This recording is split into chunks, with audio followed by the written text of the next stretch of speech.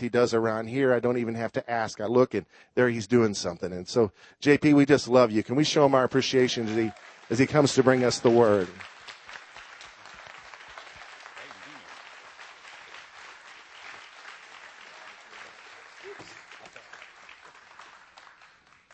Thank you very much. It is such an honor and a privilege to be up here. This is only about the third time I've brought a message to a group this large that wasn't in captivity. So y'all be sure to pray for me. 2 weeks ago on a Monday evening, Pastor Allen called and asked me if I'd bring the message Sunday morning, 2 weeks from now. And I thought about it this long. I said, yeah, I'll do it. And I went home to my wife and told her, I said, well, I talked to Pastor Allen today. He said, you did? I said, yeah. She said, what do you want? I said, well, he asked me to bring the message Sunday week. And there was this look of panic on her face. And she said, you said no, didn't you? I said, well, no, I said yes. Then there was this real big look of panic on her face. And by then I started panicking. But I realized that my wife knows the fallible JP. Y'all get to see the good JP up here. My wife gets to live every day with one that's fallible. I sin. I can be stubborn. I know that's hard to believe, but I can be stubborn. I can be argumentative. I can be judgmental. I can lose my temper. Ask guys that work with us. There's one builder in town specifically that you could talk to that knows that I've lost my temper. But one thing about it is I'm forgiven. And, 1 Corinthians 1:26, 7, and 8 talks about how God chooses the foolish things to confound the wise. And I'm living proof of that. Not that I lived a foolish life. I stretched the limits of God's grace. There's no doubt. All of us have. But He is a compassionate God. He puts us in positions where He can be used. Not me, where He can be used. And that's why I want people to see, not me, I want them to see Jesus in me. The lesson I'm going to talk about tonight, it's not complicated, but yet it's the most complicated thing I ever went through in life.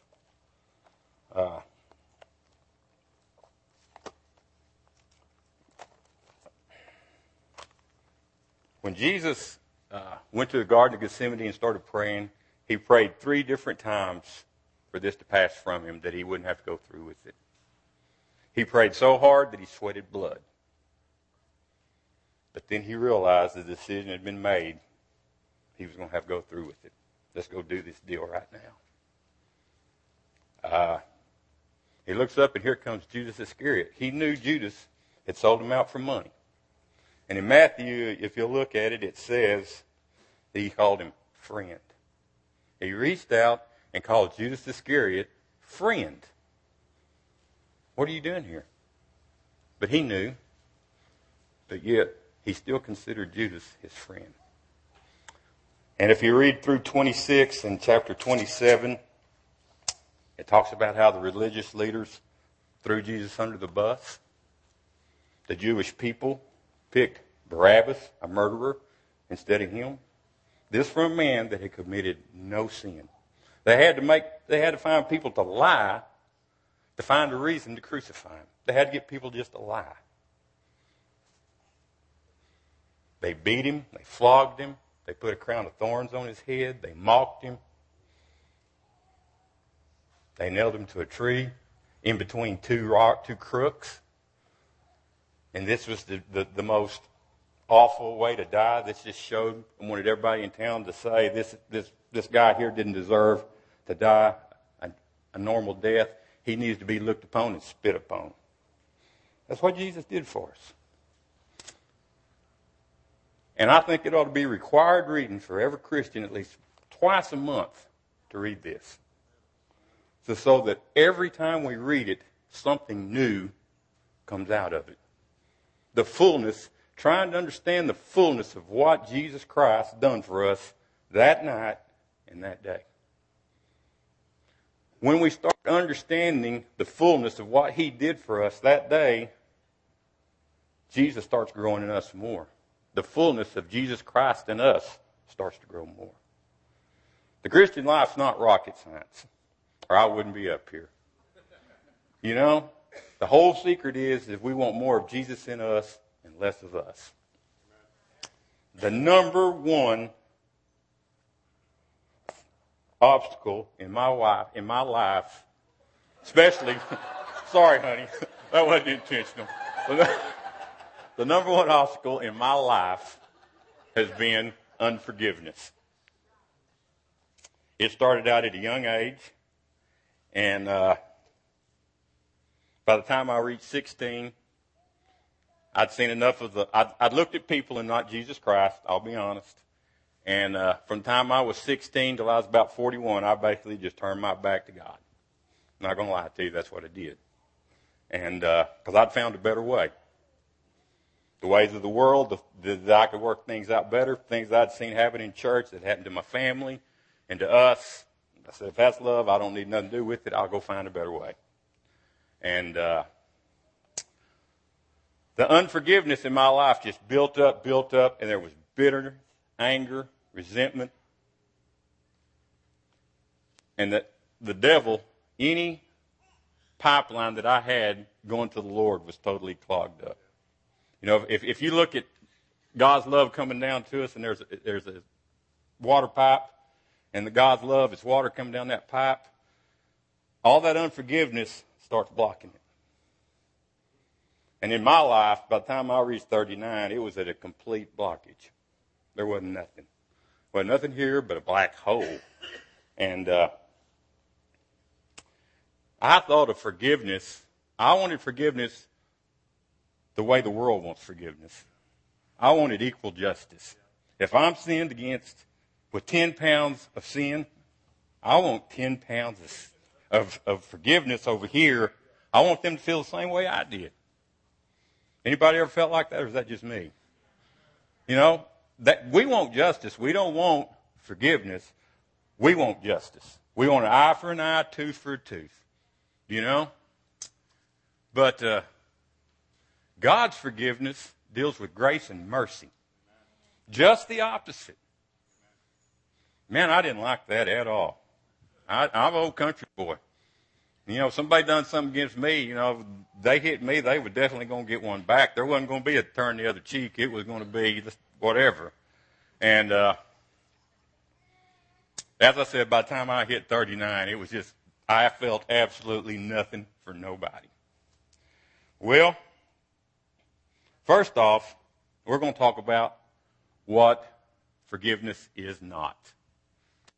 Forgiveness is not denial. If Brother Greg, if I was walking out there in the lobby and he came up and all of a sudden just reared off and kicked me right in the shin, forgiveness is not going, oh my goodness, he didn't kick me, that's okay. And just ignore it. That we're making this simple. Forgiveness is not denying that just happened, because that happened. I'm going to have a bruise to prove it. Second, we can't bury it, pretend that it didn't happen, deny it, you know, repress it. 3 days later, I'll just say, oh, that's okay. He didn't mean to do it. Nah. 3 days later, I see him coming. I said, man, there he is. He kicked me in the shin for no reason. Man, see, that's repression. Saying, well, it didn't happen. But it did happen. Third one is forgetting. And this is here we're going to delve in it a little bit. Forgetting that it ever happened. I'm not going to forget that Brother Greg kicked me in the shin. They're probably going to have a bruise in there for 4 or 5 days, maybe a week. But there has been, in my life, at a young age, my dad died when I was 4. And from the time I was 7 to 10, or 6 to 10, my stepdad was an alcoholic. And we dealt with physical abuse. We dealt with mental abuse. And everything goes with alcoholism we dealt with. That you cannot forget those things. They stay with you. Everyone in here has had sins committed against you that you can't forget. They make you who you are. Whether it be divorce, whether it be drug addiction in a family, young kids being tore up by divorce. Not intentional sins, but they happen. And it has effect on the people that it sinned against. You cannot forget. They make you who you are. If you have a lifeline, this is where you're born and this is where you are right now. There's certain events in your life that shape you. Some of them are positive, some of them are negative. These negative events, when they happen, hopefully we're going to deal with them and have a little bitterness and a little anger. But after we turn them over to the Lord, hopefully they're going to start turning back into a positive. Does that make sense? Last thing. Forgiveness has not been a doormat. I'm not going to come in here every day and let Brother Greg kick me in the shin. It's not going to be a doormat. And in that's a simple way to put it. I'll say this. Thank God for Child Protective Services. Sister Mindy Reed, you're a special, special person. Homes for battered women. God does not expect you to stay in a position where unrighteous acts are constantly committed against you. He does not. So, hold on to that.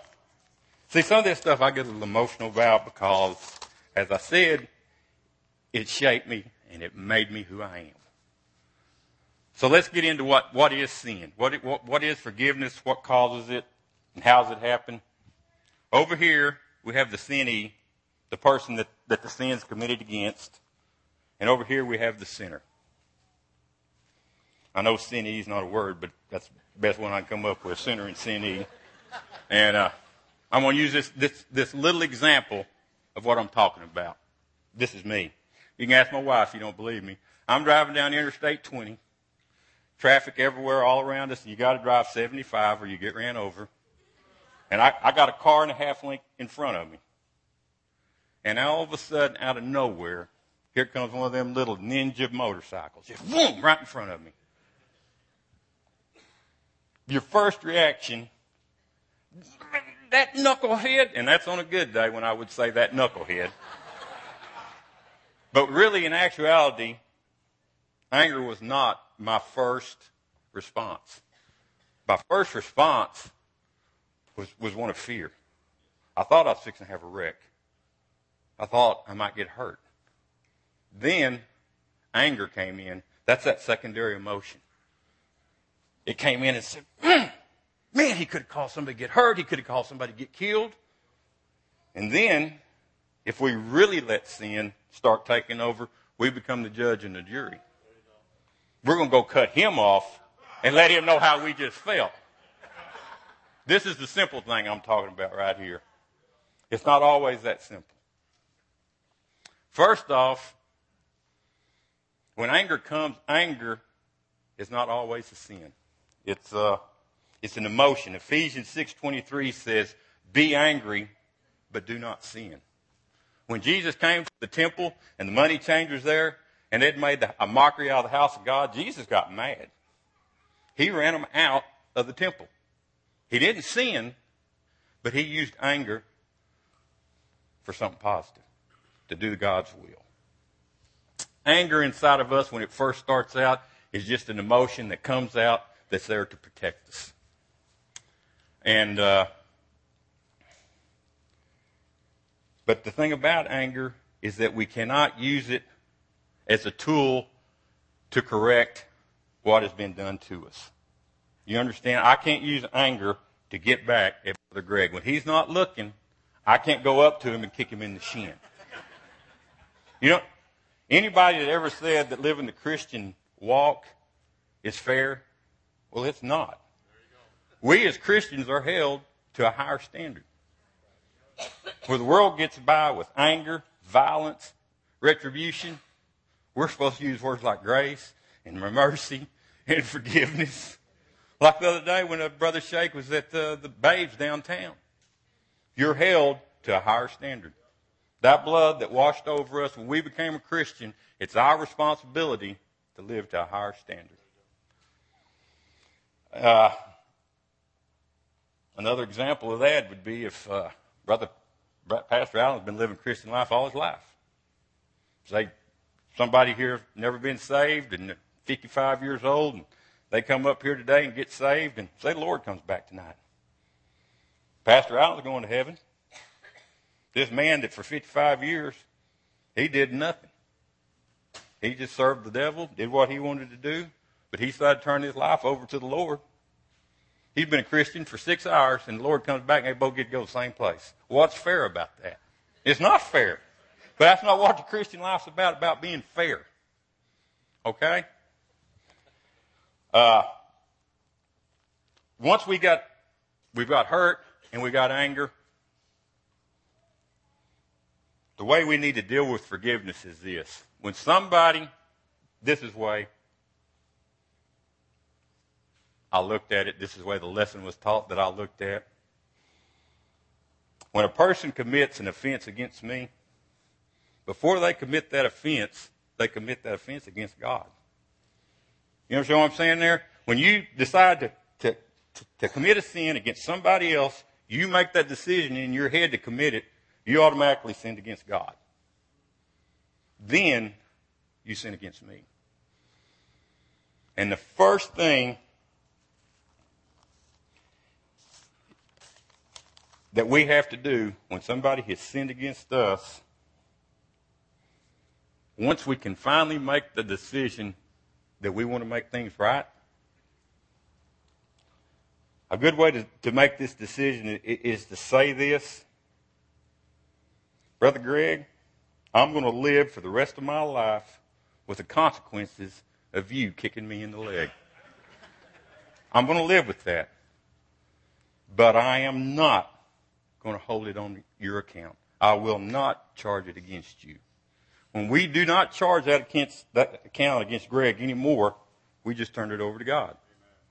You understand what we're trying to say here? When I said I'm not going to forget about it, I'm not going to be a doormat, I'm not going to let him kick me again, but I'm not going to hold it against him anymore.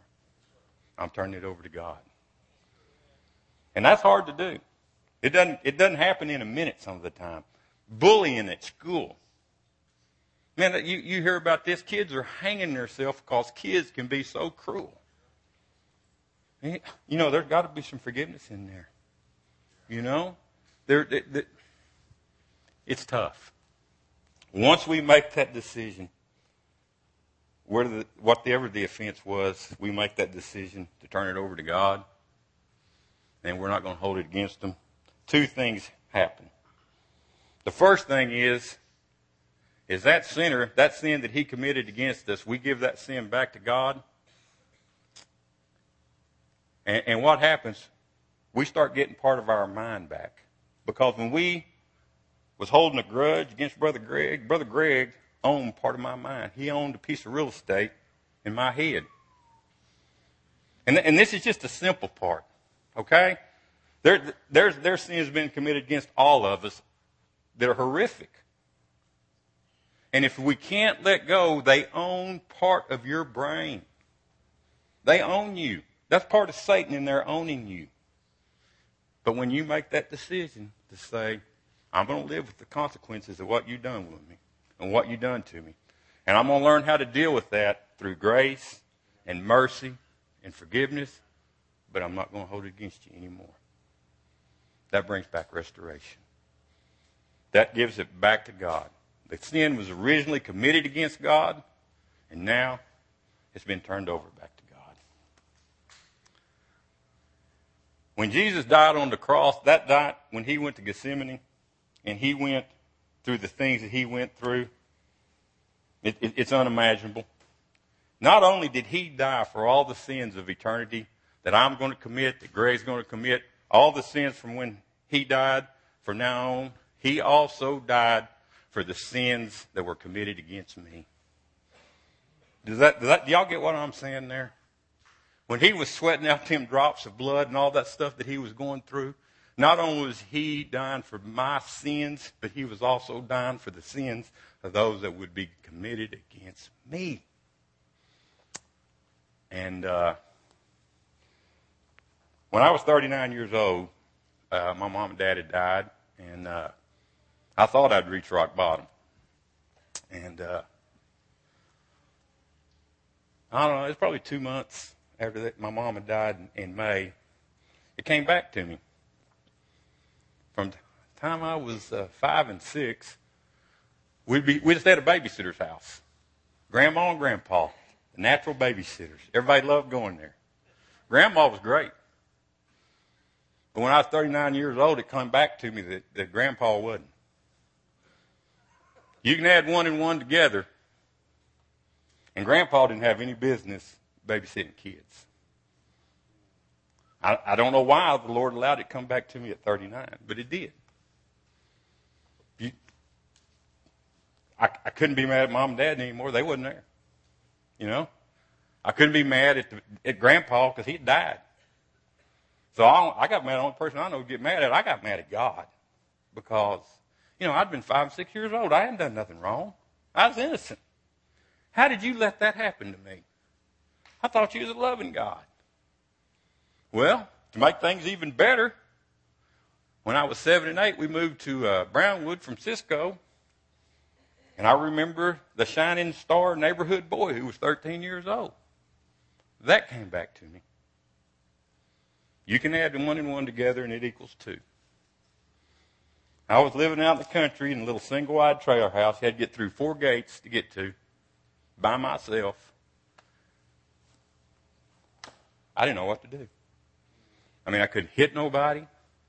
I'd already tried to numb myself through drinking, through alcohol, through sex, through everything the world had to offer, and none of it was working. You understand what we're talking about here? And that unforgiveness, I just I just let it control me. And now I was nowhere. I was nothing.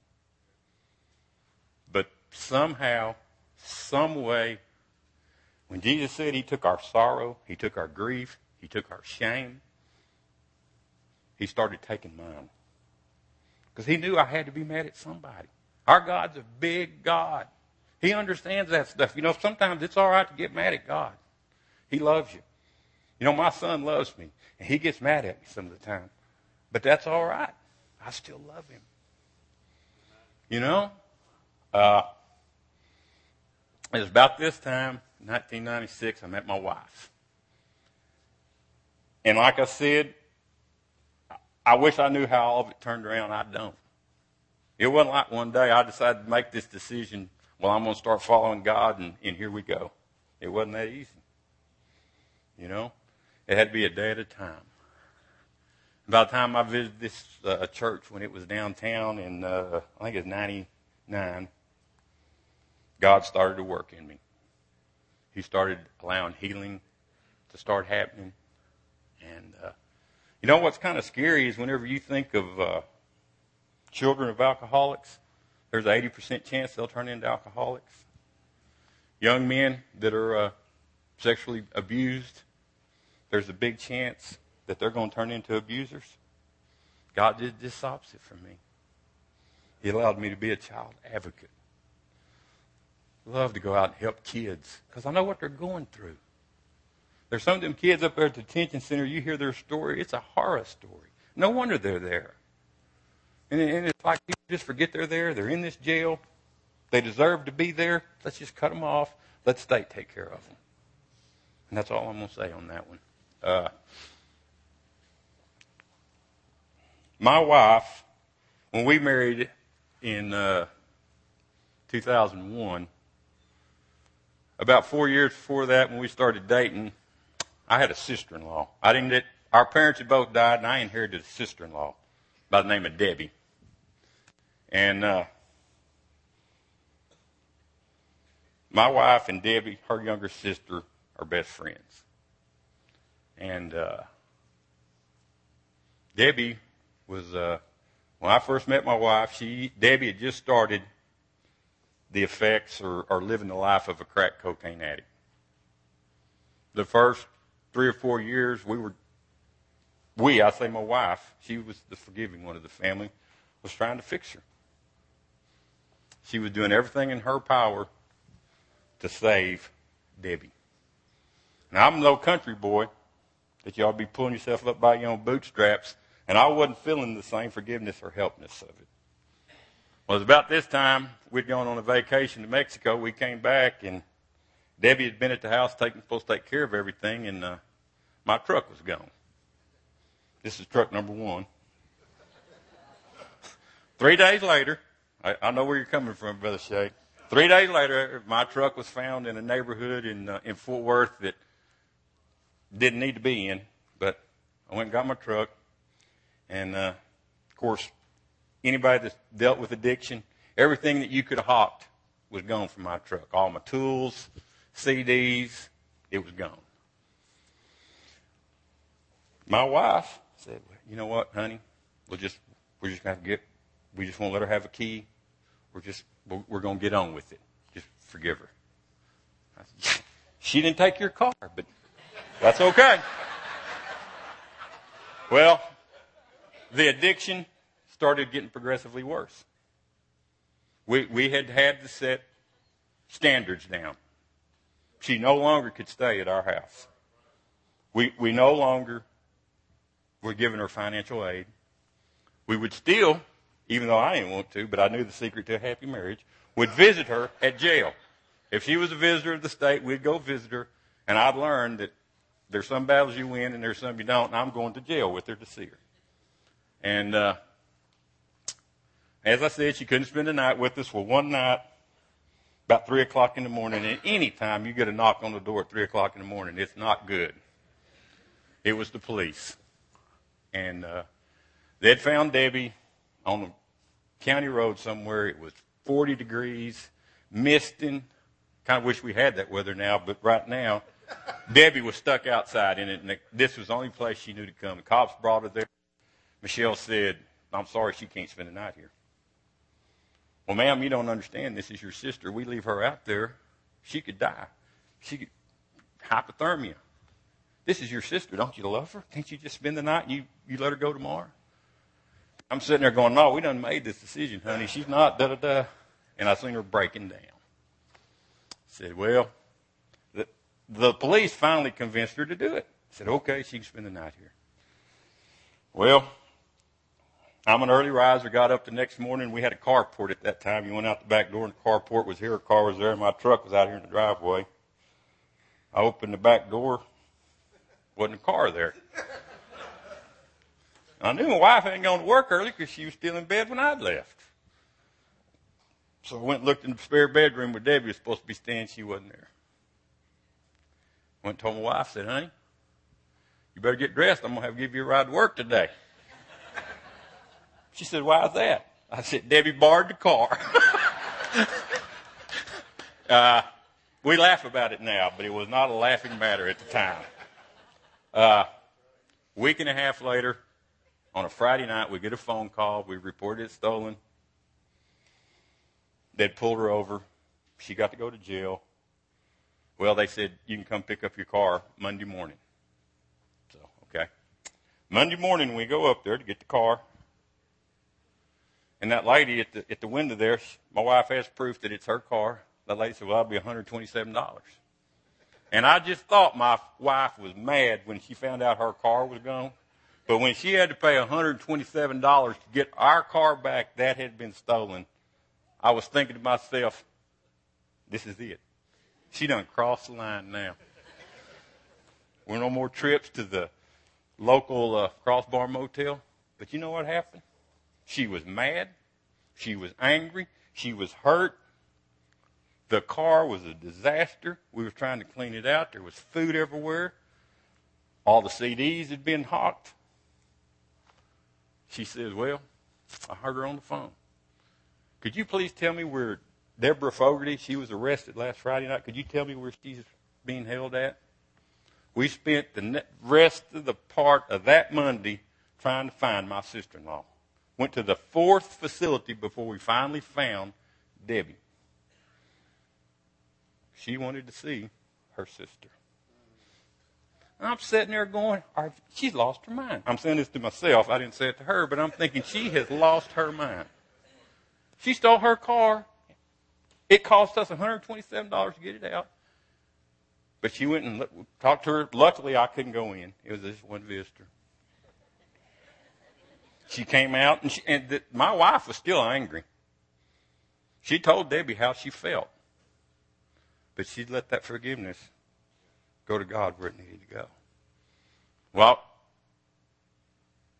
I know it's hard, but it got worse.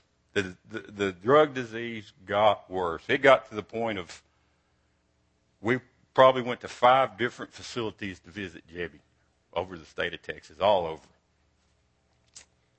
And my wife, we'd talked, and she said, you know what, honey, I know you don't understand this, but I never know when this is the last time I'm going to see her. Because if something didn't happen, she was going to die. You can't live on the streets and be a crack addict for any long period of time. It doesn't happen. One other occurrence, don't know what happened exactly. She came to visit us and she borrowed my truck one more time without permission. And I happened to leave my billfold in it, which my wife informs me I'm not supposed to do. I like just leaving my keys and billfold in my truck because I think everybody's honest. My wife thinks I'm stupid, so she borrowed my truck. Luckily, she brought it back that night. And we had set all new rules for Debbie. She could not come and see us. There would be no money help at all. And we would come and visit her when she wasn't high, if we knew that we could see her and we could talk to her. It was really tearing my wife up. Me, I just blocked it out. I just acted like she didn't exist. About 3 years ago, Debbie had finally committed enough crimes that they caught her walking out of a clothing store without paying for stuff. And they'd built up enough, and Debbie was going to have to do some hard time. And they told her, said, you're going to have to serve at least 1.5 years. So, for the once a month, every month, we made a little trip to Gatesville to go see Debbie. And I don't know if you've ever been to prison visiting people, but they treat you like you're a prisoner. When you pull up there to that lot in that car, you hadn't done nothing wrong. But you get out, they search your car. They get a metal detector going through it. You're just like one of them. You go through 4 doors that are shut behind you, and you're not going anywhere till they let you. And I really, really did not like going there because there was such a feeling of repression. Just if you've never been to prison and visited somebody, it is such a state of hopelessness when you're in there. When you see babies come to see their mama, grandparents raising their kids, their grandkids because the mama is in jail because of drug addiction or alcoholism. 95% of them people in prison is either due to drugs or alcohol and the offenses they committed to get there. And I hated going there because I see firsthand what Satan could do. Well, Debbie started telling Michelle, saying, I can't do this no more. Said, I'm on my last leg. When I get out of here, I'm not going to use it again. I can't do it. And I don't know how many times we'd heard that, but it was a bunch. And, of course, my wife said, when she said that, we was on our way back home, she said, honey, I think she meant it. And I'm just sitting there driving, heard same verse, second same song, second verse. That's what I thought. Well, Debbie had got married right probably a year before she had gone up. And when she got out, her husband was waiting for her. This was 2 years ago, about that. May, Debbie finished her first semester of college. This summer, she is going to summer school. She's been clean and sober for 2 years. 3, counting the year in prison. That is a story. That's how forgiveness works. You live with the causes and the things that happened because of that sin, you got to live with it. We had to learn to deal with her stealing from us, from her lying from us.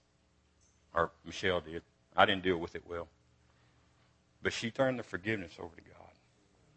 And that was the key. Thank y'all. I appreciate it.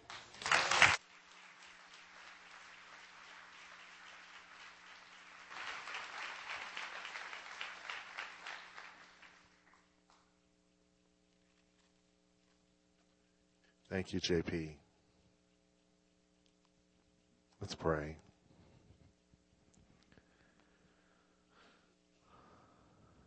Lord, there's many of us here who are convicted by the word we've heard today.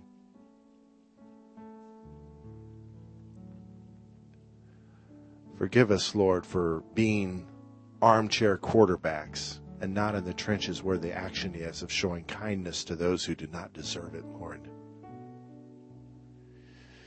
Sitting back on our success, judging others and looking down our noses at those that are such disappointments. Forgive us, Lord, for every ounce of unforgiveness and judgmentalism. In Jesus' name. Lord, make us a community of mercy, a house of hope, a fortress of relentless lovers of those whom you love, Lord. In Jesus' name. Lord, I pray if there's anyone here that is wrestling with addiction, fooling themselves with being able to hide it and still function in their life, Lord, help them to cry out to you and to become honest with themselves and with someone who can help them, Lord. Rescue them from this road. Lord, we thank you for this testimony and the work you're doing in Debbie's life. And along the way, Lord, the work you've done in JP's life. And for Michelle's example to us all, Lord, we honor her today. You make beautiful things, Lord. Sing it to us, Pastor Shay.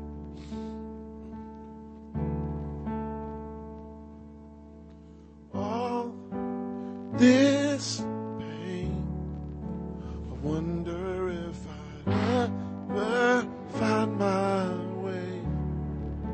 I wonder if my life could really change at all.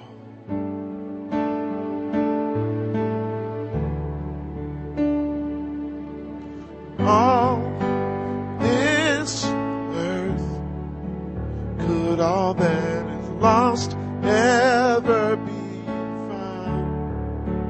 Could a garden come up from this ground at all?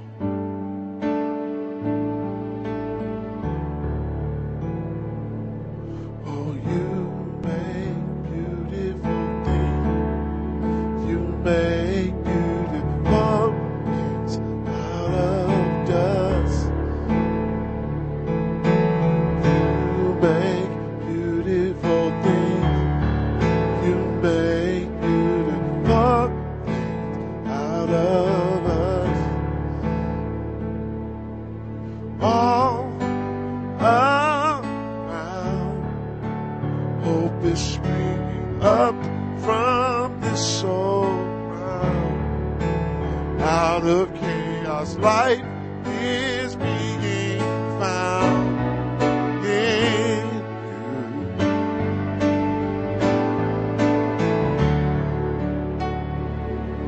Oh, you make beautiful things. You make beautiful things out of dust. You make beautiful things. You make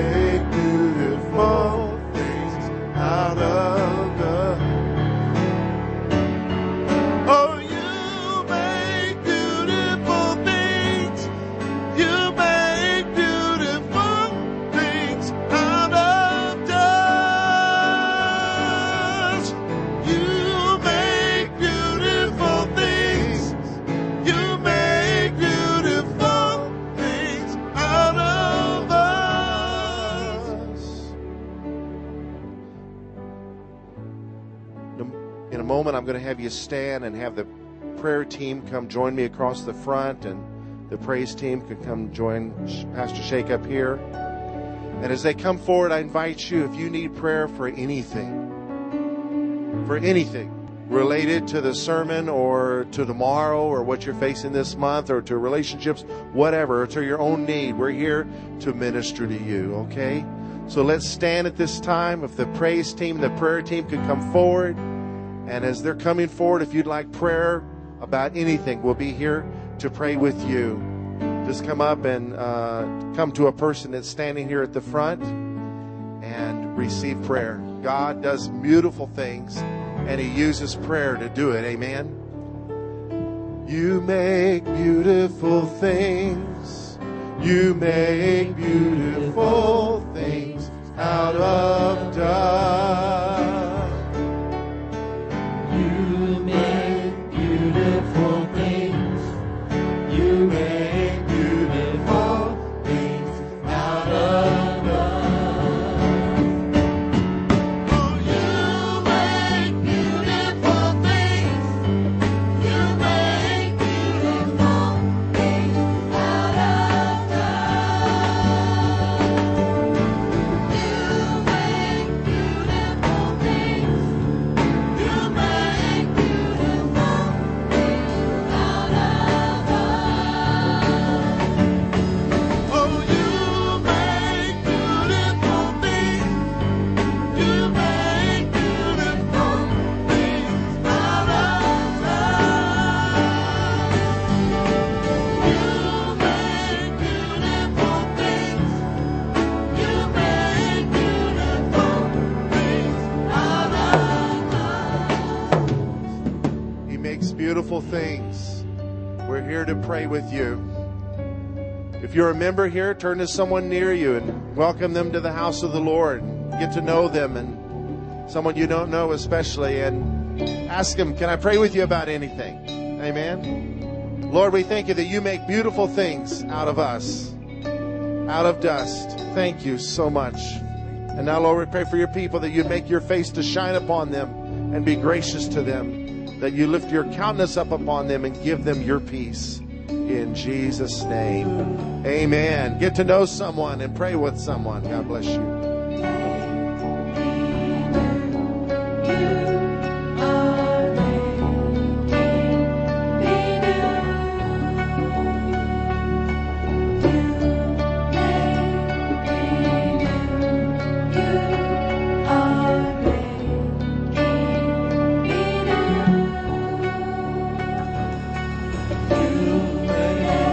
Beautiful things.